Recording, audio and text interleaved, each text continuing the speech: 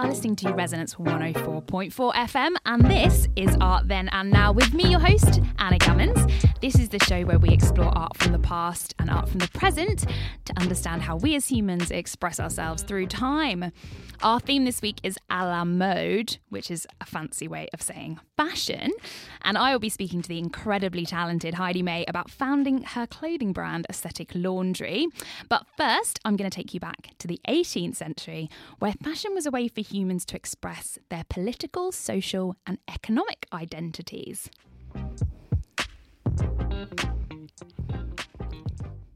So my interest in fashion was ignited at my A-level English class. I know, it's unusual, but we were reading The Rape of the Lock, which is not as sinister as it sounds, but it was a satirical poem written by Alexander Pope in 1712.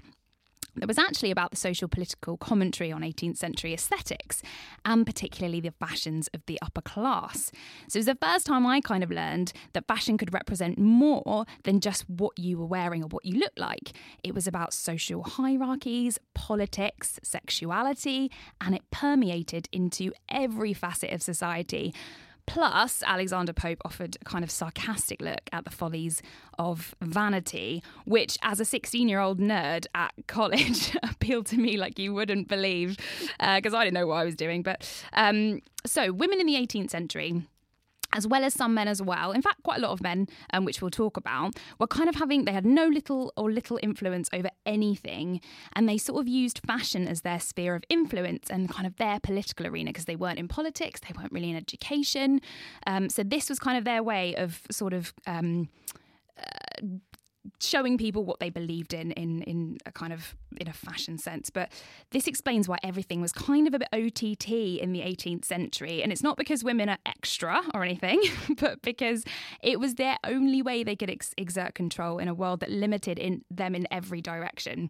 So the toilette, which is, again, a fancy way of saying dressing up in English, was a ritual created by Louis XIV, and it was about the upper classes women getting ready essentially in the morning.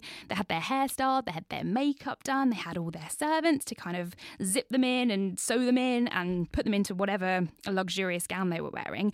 But it was before an audience, which I don't know about you, but my worst nightmare is getting ready in front of a whole group of people. That sounds absolutely horrendous, but this was commonplace in the 18th century. So you're going to have to, we're going to have to get in that mindset of like, this was a ritual. This was kind of about splendour and luxury.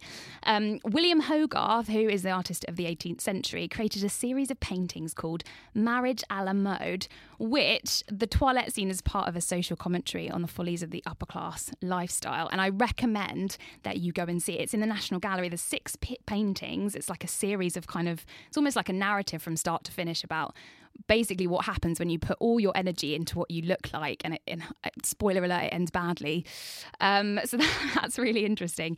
Hair is a massive point as well in the 18th century about conveying your status and your wealth. So this was also the focus of Pope's The Rape of the Lock poem, which I talked about, where the Baron essentially snips off Belinda's hair, and it's sort of supposed to symbolise her moral chastity because, the oppressive patriarchy and all that. But hair was sort of a symbol of the aristocracy during the Enlightenment and the French Revolution.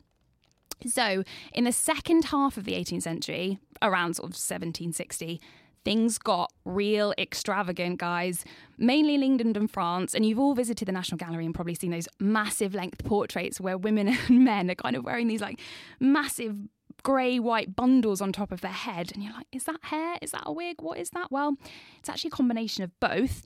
Women often added false hair to their natural hair, and they used things such as padding, powders and wires to kind of ornament their hair and gain sort of height to it. But wigs would range anything from ribbons and jewels, okay, fairly normal, to flowers, again, fine, we've done that, hipsters in the 1960s, and stuffed animals as well. So there's taxidermy involved as well. There was also a style, this is my favourite style, called à la frégate, it's French. It was a style where a model ship was used as like a decorative hairpiece on top of like waves of hair.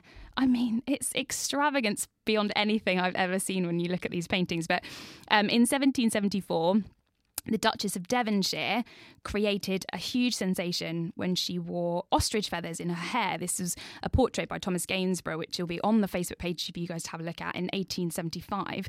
And it was about kind of a time where she was a Whig supporter, and it was all about what she could, everything. She was the height of fashion, so people were sort of dressing as they were to her. But in the 1770s, the styles could get up to 1 to 1.5 times the length of someone's face. So their hair was double the length of their face. Like, that's crazy. I don't know how they carried themselves around.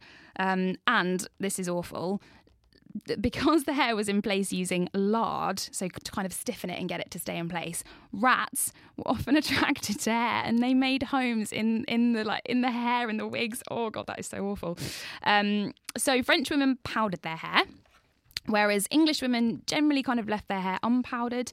But it was actually a tradition invented by Henry IV of France, because he was sort of greying, so he used a darker powders, and therefore this kind of transcended into the fashion sphere, and then everyone was kind of using powder in their hairs. And it also was a bit of a degreaser as well, so like the Batiste of the 18th century dry shampoo that people were using.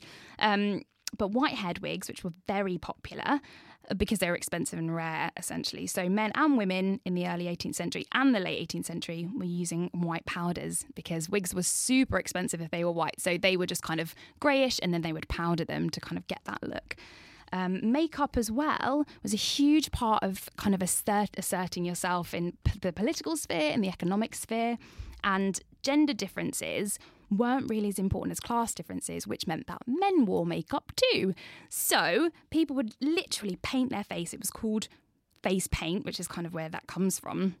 And this was like really, really thick white paint, rouge cheeks, and often a mouche, which is like a little kind of beauty spot. Think Keira Knightley in The Duchess of Devonshire. That's the kind of look that we're thinking about right now. But people also put toxic substances in their makeup to get that look of like really, really pale skin, really, really white hair, kind of ill looking if you ask me. But they use lead in the makeup to sort of like, they kind of sucked the life out of them a little bit, but you know, each to their own. Male dress was a little bit different. They kind of wore like a full-skirted knee-length coat, knee breeches, vests, long waistcoats, and linen shirts. Think of like Orlando Bloom from Pirates of the Caribbean. That's the kind of look we're going for here. They also wore stockings because they were all about the calves being on display. And they also wore heels. And a red heel meant that you had been present in the court of the king. So that was about status and the kind of economic wealth. Women wore what's called a mantua, I think it's called, for formal occasions, and this was like silk or wool, but it was basically a huge cage which the dress kind of flowed over, and there was like a massive structure underneath. But in their widest, they were 4 foot 11 inches long, like as in wide. That's a whole person. That's a person's length of dress that you're wearing. The bigger the dress, the more material, and that meant that you could show your wealth because you had richly embroidered cloths on your beautiful dresses that were huge and took up so much space, so you were therefore more important, in quotes. Women were also wearing corsets. Now, we all know about corsets. I have my own opinion on what corsets kind of meant in terms of female restrictions, but they kind of had like shoulder straps on them, and they would cinch you in so tightly and kind of put your shoulder blades was sort of sent back. You had a very erect posture, and sort of you kind of forced to stick your chest out almost as well. So we can maybe make some assumptions about who that was for. But they were made of whale bones as well. And the bones that actually structure the biggest mammals were used for corsets, so they are so heavily tied in to what they're wearing. They couldn't breathe, they couldn't do a whole lot. And in the French Revolution as well, fashion took a massive role. So Marie Antoinette was quickly becoming a very unpopular symbol of kind of royal aristocratic decadence. And there's a portrait of her wearing like a chemise dress, which was supposed to symbolise the liberation of the French people because it wasn't corseted, which was a huge deal at the time. Can you imagine women, their natural forms? This was considered so shocking, and it was also used as a political symbol during the French Revolution. After the storming of the Bastille in 1789, all citizens of France wore the tricolore cockade. So this is like a rosette or a ribbon, for example, that would show your political allegiance to the revolution. So also women were wearing skirts, a kind of different of the kind of the tricolore fashion. They would be red, white and blue. The same with men in their breeches. So again, clothing was very political. It was not just about your aesthetic look.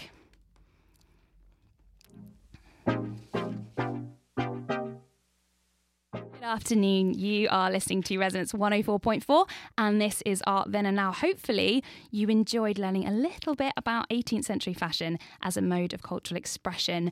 Now, from restrictive clothing to feel-good fashion, my interview with the very, very talented Heidi May, founder of Aesthetic Laundry, which is a fun and inclusive clothing brand. And I think this is going to make you see fashion in a whole new and wonderful way.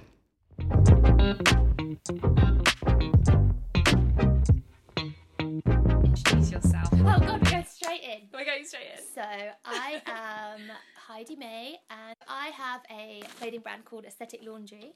And I set it up, I quit my job to set it up full time nearly 3 years ago. So exciting. And it's all about clothes that make you feel good and that you just want to wash and wear them all the time, hence the name Aesthetic Laundry. And it's like I just don't hated buying things and wearing them once. That, you know, when you have your favourite jumper that you wear all the time, or your favourite trousers, or I want that Aesthetic Laundry to be that piece for you. And then because when your happy place, like yeah, we've all got one. And then I started making clothes for myself, and then to make myself feel better when I didn't I used to go shopping on the high street and just feel like they just catered for one specific look. I mean, they kind of do, and one size as well, which and then it's just not flattering, and I was like, oh, if I had it I wouldn't wear this, or I'd buy it 3 sizes too big, so then I'd feel a bit more comfortable in it, because I had like huge body issues growing up. So I mean, didn't we all? Oh my goodness, going back to being a teenage girl, it's like a horror show. Yeah. Okay, so who is your brand for? I feel like we've talked a little bit about this already, but so I get asked this question a lot, and I'm not supposed, the business person in me is not supposed to say it's for everyone. Right. I just want it to be for everyone. For anyone who doesn't feel confident, I want there to be something in my collection for them. So there's like a big oversized black jumper for when you just want to hide and wear it with your favourite jeans, and it kind of goes with everything. Or if you want to be like a peacock and be loud and you're feeling really fun, then there's something with a real big element of fun, like the rainbow tassels or the fringing, or and I just want everything to be comfortable, and so you can wash and wear it a lot, so you get a lot of use out. Well, it's essentially about confidence, and whether that confidence comes from being really overt and like extrovert with your colour choices, or whether it comes from wanting to blend and wanting to feel comfortable that day being introverted. That's kind of, for me, what it feels like. Because when I buy a piece of clothing or whatever, sometimes I buy it because I genuinely don't know what looks good on me or in general, but I will buy it because I think, oh, you know, that's for this part of my life where I'm going to be, I'll imagine what I'm going to do in that outfit, so I'm like, okay, that's my watching TV, chilling, but kind of want to look nice for my boyfriend look, or this is the one where I'm going to be like, do you know what I mean? Yeah, or like the one where that. I'm visiting the shops in the morning, but I also kind of want to look a bit cool and like I'm trendier than I actually am, and I'll imagine what I'm actually going to do in those clothes and how I'm going to live my life in those clothes. So I think when you're buying something, you want to have that confidence that's going to fit in with what you're doing and who you are. Yes. So I just think, giving me an idea for a photo shoot. I love that. But yes, I love that. You're welcome. If I could say anything like what I would want people to be doing in my clothes, it would be shopping, travelling, going to the airport, like going on a plane. Being a confident woman that's like doing their everyday stuff. The airport one's a big one. Looking cool. Literally, like, I just want people to go, oh, she looks cool. But I want to talk to you about colour as well. You mentioned that you can be like peacocking and kind of like with these bright multicolours, and you've got these gorgeous like tassels on. That's a very staple design for you. Like, colour makes me feel safe, I think, when I'm like covered in colour, and it makes me feel inspired, and it makes me feel okay. Like if I see all of the colour, like that bubblegum pink and the bright canary yellow and that light blue, like I feel like, oh, it's mine. Like I feel like I'm okay in here. Like I feel. I love really that, because almost like the colour speaks for itself. So you don't have to, but you can let the colour say what it needs to. Yes. And then you're like with it. I love when that. people come in and go, oh, it's so colourful in here, and I'm like, oh, is it? It's just how.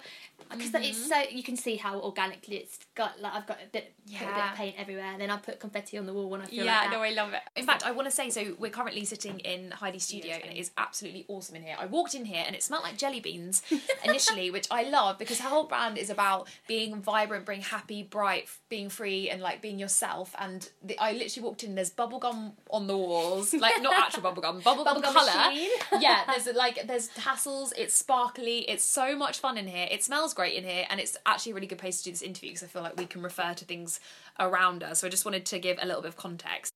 So who or what do you take creative influence from? Because your designs are like nothing else I've seen. So I want to hear about where this comes from in your head. I love this question because everyone always looks at me like, what? Because I hate looking at other designers, or we were all taught in fashion school to look at other designers or other artists or what you like. What's the context of fashion? What the heck? No, I want to create something new. So I literally will walk down the street and I get really inspired by huge big buildings that are covered in tarpaulin. Ooh. And like the way it hangs and the structure that it creates, and it's so impactful and that's like interesting. Exaggerated. And then another one, I got really inspired by we had a party and loads of the balloons got popped afterwards, and all over the floor there was like these multicoloured balloons, and mesh of like multicoloured fun. Like I was like, I want to use that. I want to use that. So I just get I get ideas from anywhere. I can be sat in the dullest place, or like the most vibrant place, and I'll just anything. Yeah, I think that's a true sign of a creative though. You can make something out of nothing. That's kind of what creativity is. So like when you're seeing things and being inspired things, it's not necessarily like A to B. It's not like, oh, I saw something on the runway and now I've designed this. It's like, no, I saw this shade of green next to this shade of pink and I was like, oh, this looks absolutely amazing together. Like, and something pops and something clicks in your head. That, like when I go to a fabric shop, I feel the fabric and I go, oh my god, I want to make this out of that instantly, and I buy it. Like that's how, because you want to wear it on your body, and you wear like I think we're thinking more and more, which is great, about what we're actually putting against our skin as well, because we're not only is it kind of like, you know, there's more artificial fabrics than ever, plastics in fabrics and things like that, but actually it's not good for your skin to be next to those kind of things. You sweat more, like there's chemicals and things, and the fact that the material you're using is good quality, and the fact that we can make more choice about what we're putting against our skin, I think is really important. We're doing it with like makeup and we're doing it with skincare. Why shouldn't we do it with clothes as well? I think that makes perfect sense. But also, just to add another spanner in the works. No. I was using, I'm quite avid about using 100% cotton. Right. And then when I realised how bad like 100% cotton is for the climate and like that, and also the wear of it, like so 100% cotton bubbles a lot easier. Yes, so I've had my fair share experience with this. So that's why you have like viscose and then a blend. And then that's why they add it, not just for a cheap reason. I think it's got a lot of things, but because the garments last longer. Yes. So now I'm like, right, hang on, I want to do a wash test. That's I want to do this. I want to do that. So interesting, because I always think of better quality being like a purer blend or a purer kind of material. But you're quite right, like cotton, because it's organic, is going to wear quicker and faster, and isn't maybe always the best kind of in terms of longevity. So that's really interesting. I didn't think of that at all. But I was really like, oh no, 100% cotton only, and now, Are your creations expressions of who you are, your personality? Because you're so bubbly and wonderful, and like that is very much coming across in your clothes from what I can see. So talk to me about that. So they are my designs are definitely an extension of me. This is really bad, but I design for myself first. I think that's and I put it on, and that's how I design. Like I will put it on, wear it, cut bits off, take it off. Like if you come earlier today, I had literally no trousers on because I was trying to figure out these trouser patterns. So I'd made like 3 or 4 different things. Took them on, put them off, took them on, and then so long as I feel right in them, then going from that, then I then alter it to see how they can suit everyone. Like many more.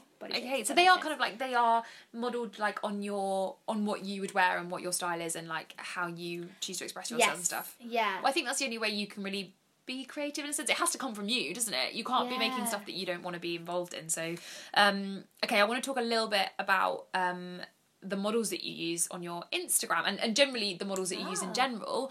The girls that you use and the models that you use seem to be so vibrant and smiley and fun and playful. It's unlike a lot of things I've seen in terms of fashion, so I just wanted to talk to you about that. So I find myself saying smile and fun and happy. Right, okay. So I really try and I think the it has to make you feel good. Yes. And if you don't look like you're having a good time, or if you're serious or edgy, taking yourself too seriously, yeah, it's not right. And then, but it all depends on the model as well. So I like to use models that aren't necessarily models. They're people that you would want to wear your clothes. They're the people buying your clothes. Yeah. So you're kind of, whenever I look on your Instagram page, it makes me feel like kind of free and liberated. Is that something that you're playing with as well? The idea of a freedom, a sense of freedom, maybe? Yeah, definitely. Freedom to be exactly who you are. Right, yeah. Some people have said to me before, oh, Heidi always looks like she's in her pyjamas.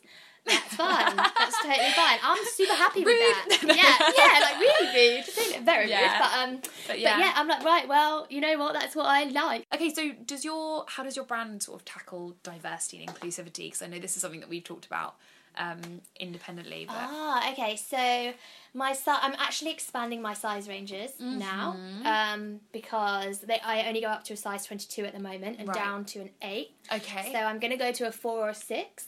Right. And then up to a 24 or 28. 26 or 28. Okay. And then we're just trying to make it so every garment. So we cater for every like if you're tall, if you're shorter, we're trying to make going forward. Like Aesthetic Technology 2.2 or 2.0, we're calling it. And if you we're gonna going forward, we want to cater for every body type. It's hard when you're starting up as a fashion brand to have all of the sizes, and I know that sounds really like but because I was running everything on a shoestring, I was like, right, if you have stock of certain items, or if you carry 6 patterns for different, say you've got like a pair of trousers and there's 6 different sizes, and if you have to have stock of those, that's then, even if you have 1 each in stock, that's 6. If you times that by 3 different colorways and then 10 different designs, suddenly you've got you're talking hundreds and hundreds of garments, and so but now we're just trying to figure out a business model that caters for everyone and make sure that we can do it without as a waste as well. So is it just you? Because obviously this is your brand. You started this from scratch. What's the kind of the structure of it? How do you kind of? So I just quit my job in secret, and it was just me and me on Instagram. Right. And so I've kind of grown it myself organically for like 2 years. Yeah. And then my boyfriend, now fiance, woohoo! Woo! Congratulations. Thank you. He helps a lot backstage. Right. Because he's like a business consultant, so he very cool. has given me so many tips, and then I'm like, I'm going to do that, but all I want to do is create a really cool jumper, or like I just want to bring out another design. And he's kind of like been talking to a brick wall, because I'm just like, I just want to create. I'm just a creative. So now, like a year down the line, so it's been 3 years now. We're like putting our heads together, and we're like, right, let's put our best foot forward. Yes. And then there's actually going to be like a team, so there's now going to be going for 4 people, because you kind of had that tester period, and now you're actually going into this is my fully fledged business, we're going to expand. Oh my goodness, that's so exciting. Oh my god, it's so exciting. So before it was like me just putting things what I liked out there. That was really bad grammar, putting things it was just me putting things that I like to design out there, and then adapting that. And then if a customer, I was being so reactive, and then if a customer would say, oh, I'd love that a bit longer, 2 weeks later, because I was making it, and I had all the time in the world, you could completely personalise everything, but then you just totally burn out, and then I was trying to please everyone, and you just can't. No, I completely get that.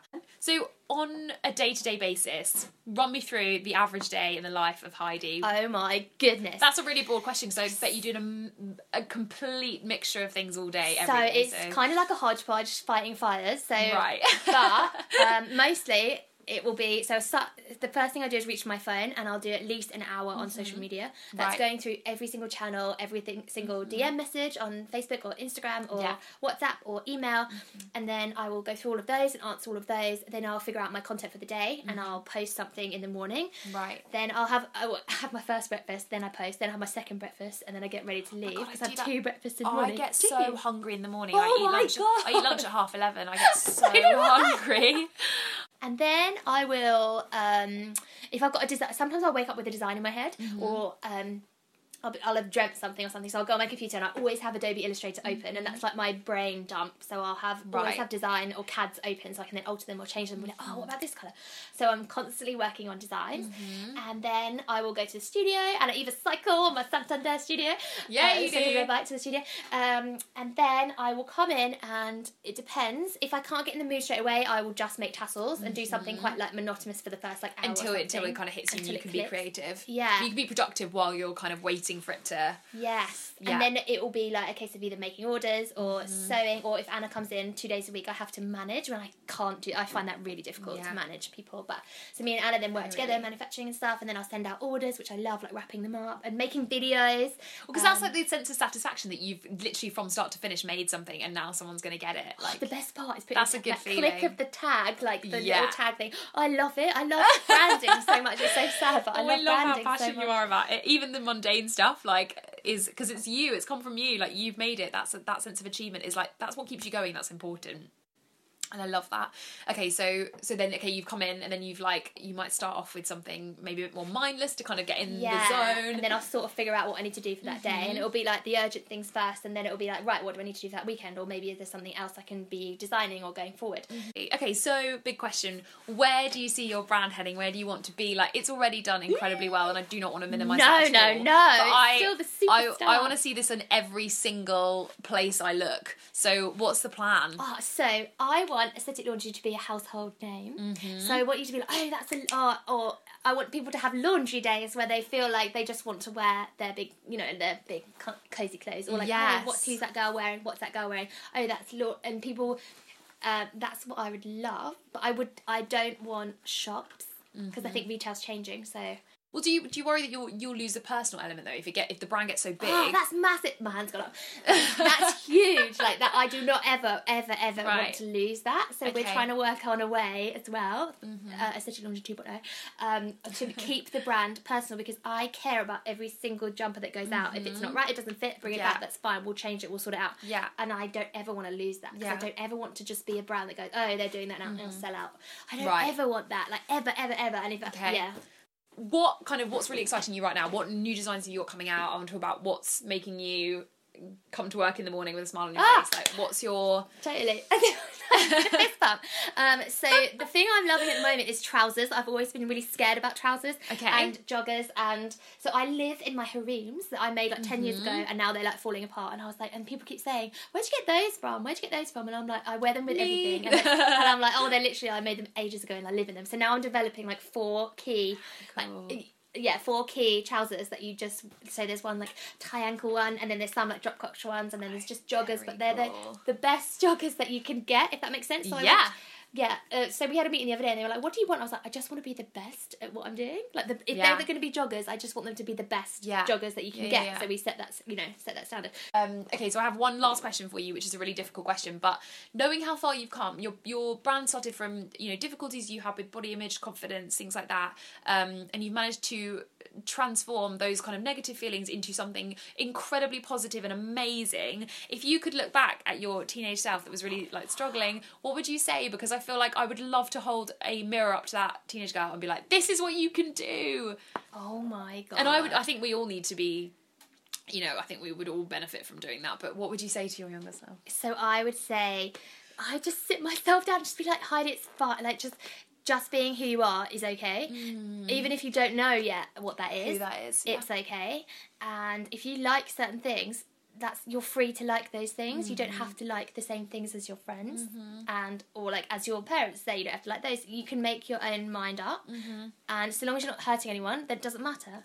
So that's what I would say to myself. I think we're at a really lovely age now, like in between our 20s and 30s and even later, where we're finding out who we are, we're getting to grips with it, and we're really not afraid anymore, and we don't have to fit in, because actually the people that don't fit in are the people that are going to change the world, essentially. Okay, where can people find you online, Heidi, if they want to follow what you're doing, which they absolutely should, because it's incredible fashion? So I am mostly found on Instagram as Aesthetic Laundry. Although if you type in #Heidi Jumpers, then it will come up. Thank you so much for talking to me. You're welcome. This has been so fun.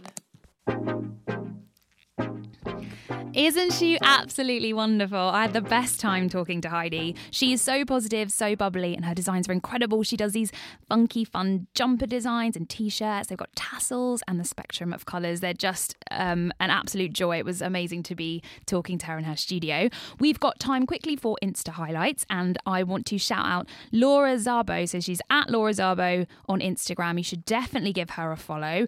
She does sustainable fashion and jewellery made out of like tire innards and environmentally friendly materials and things like that. She makes beautiful drop-down earrings, she makes belts, she makes shoes.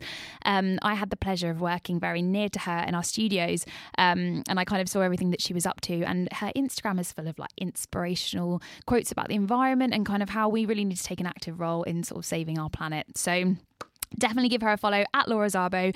Laura_Szabo on Instagram, and definitely give a follow to Heidi at Aesthetic Laundry as well. You won't regret it. That is all we've got time for this afternoon. Thank you for listening to Art Then and Now with me, Anna Gammons. For any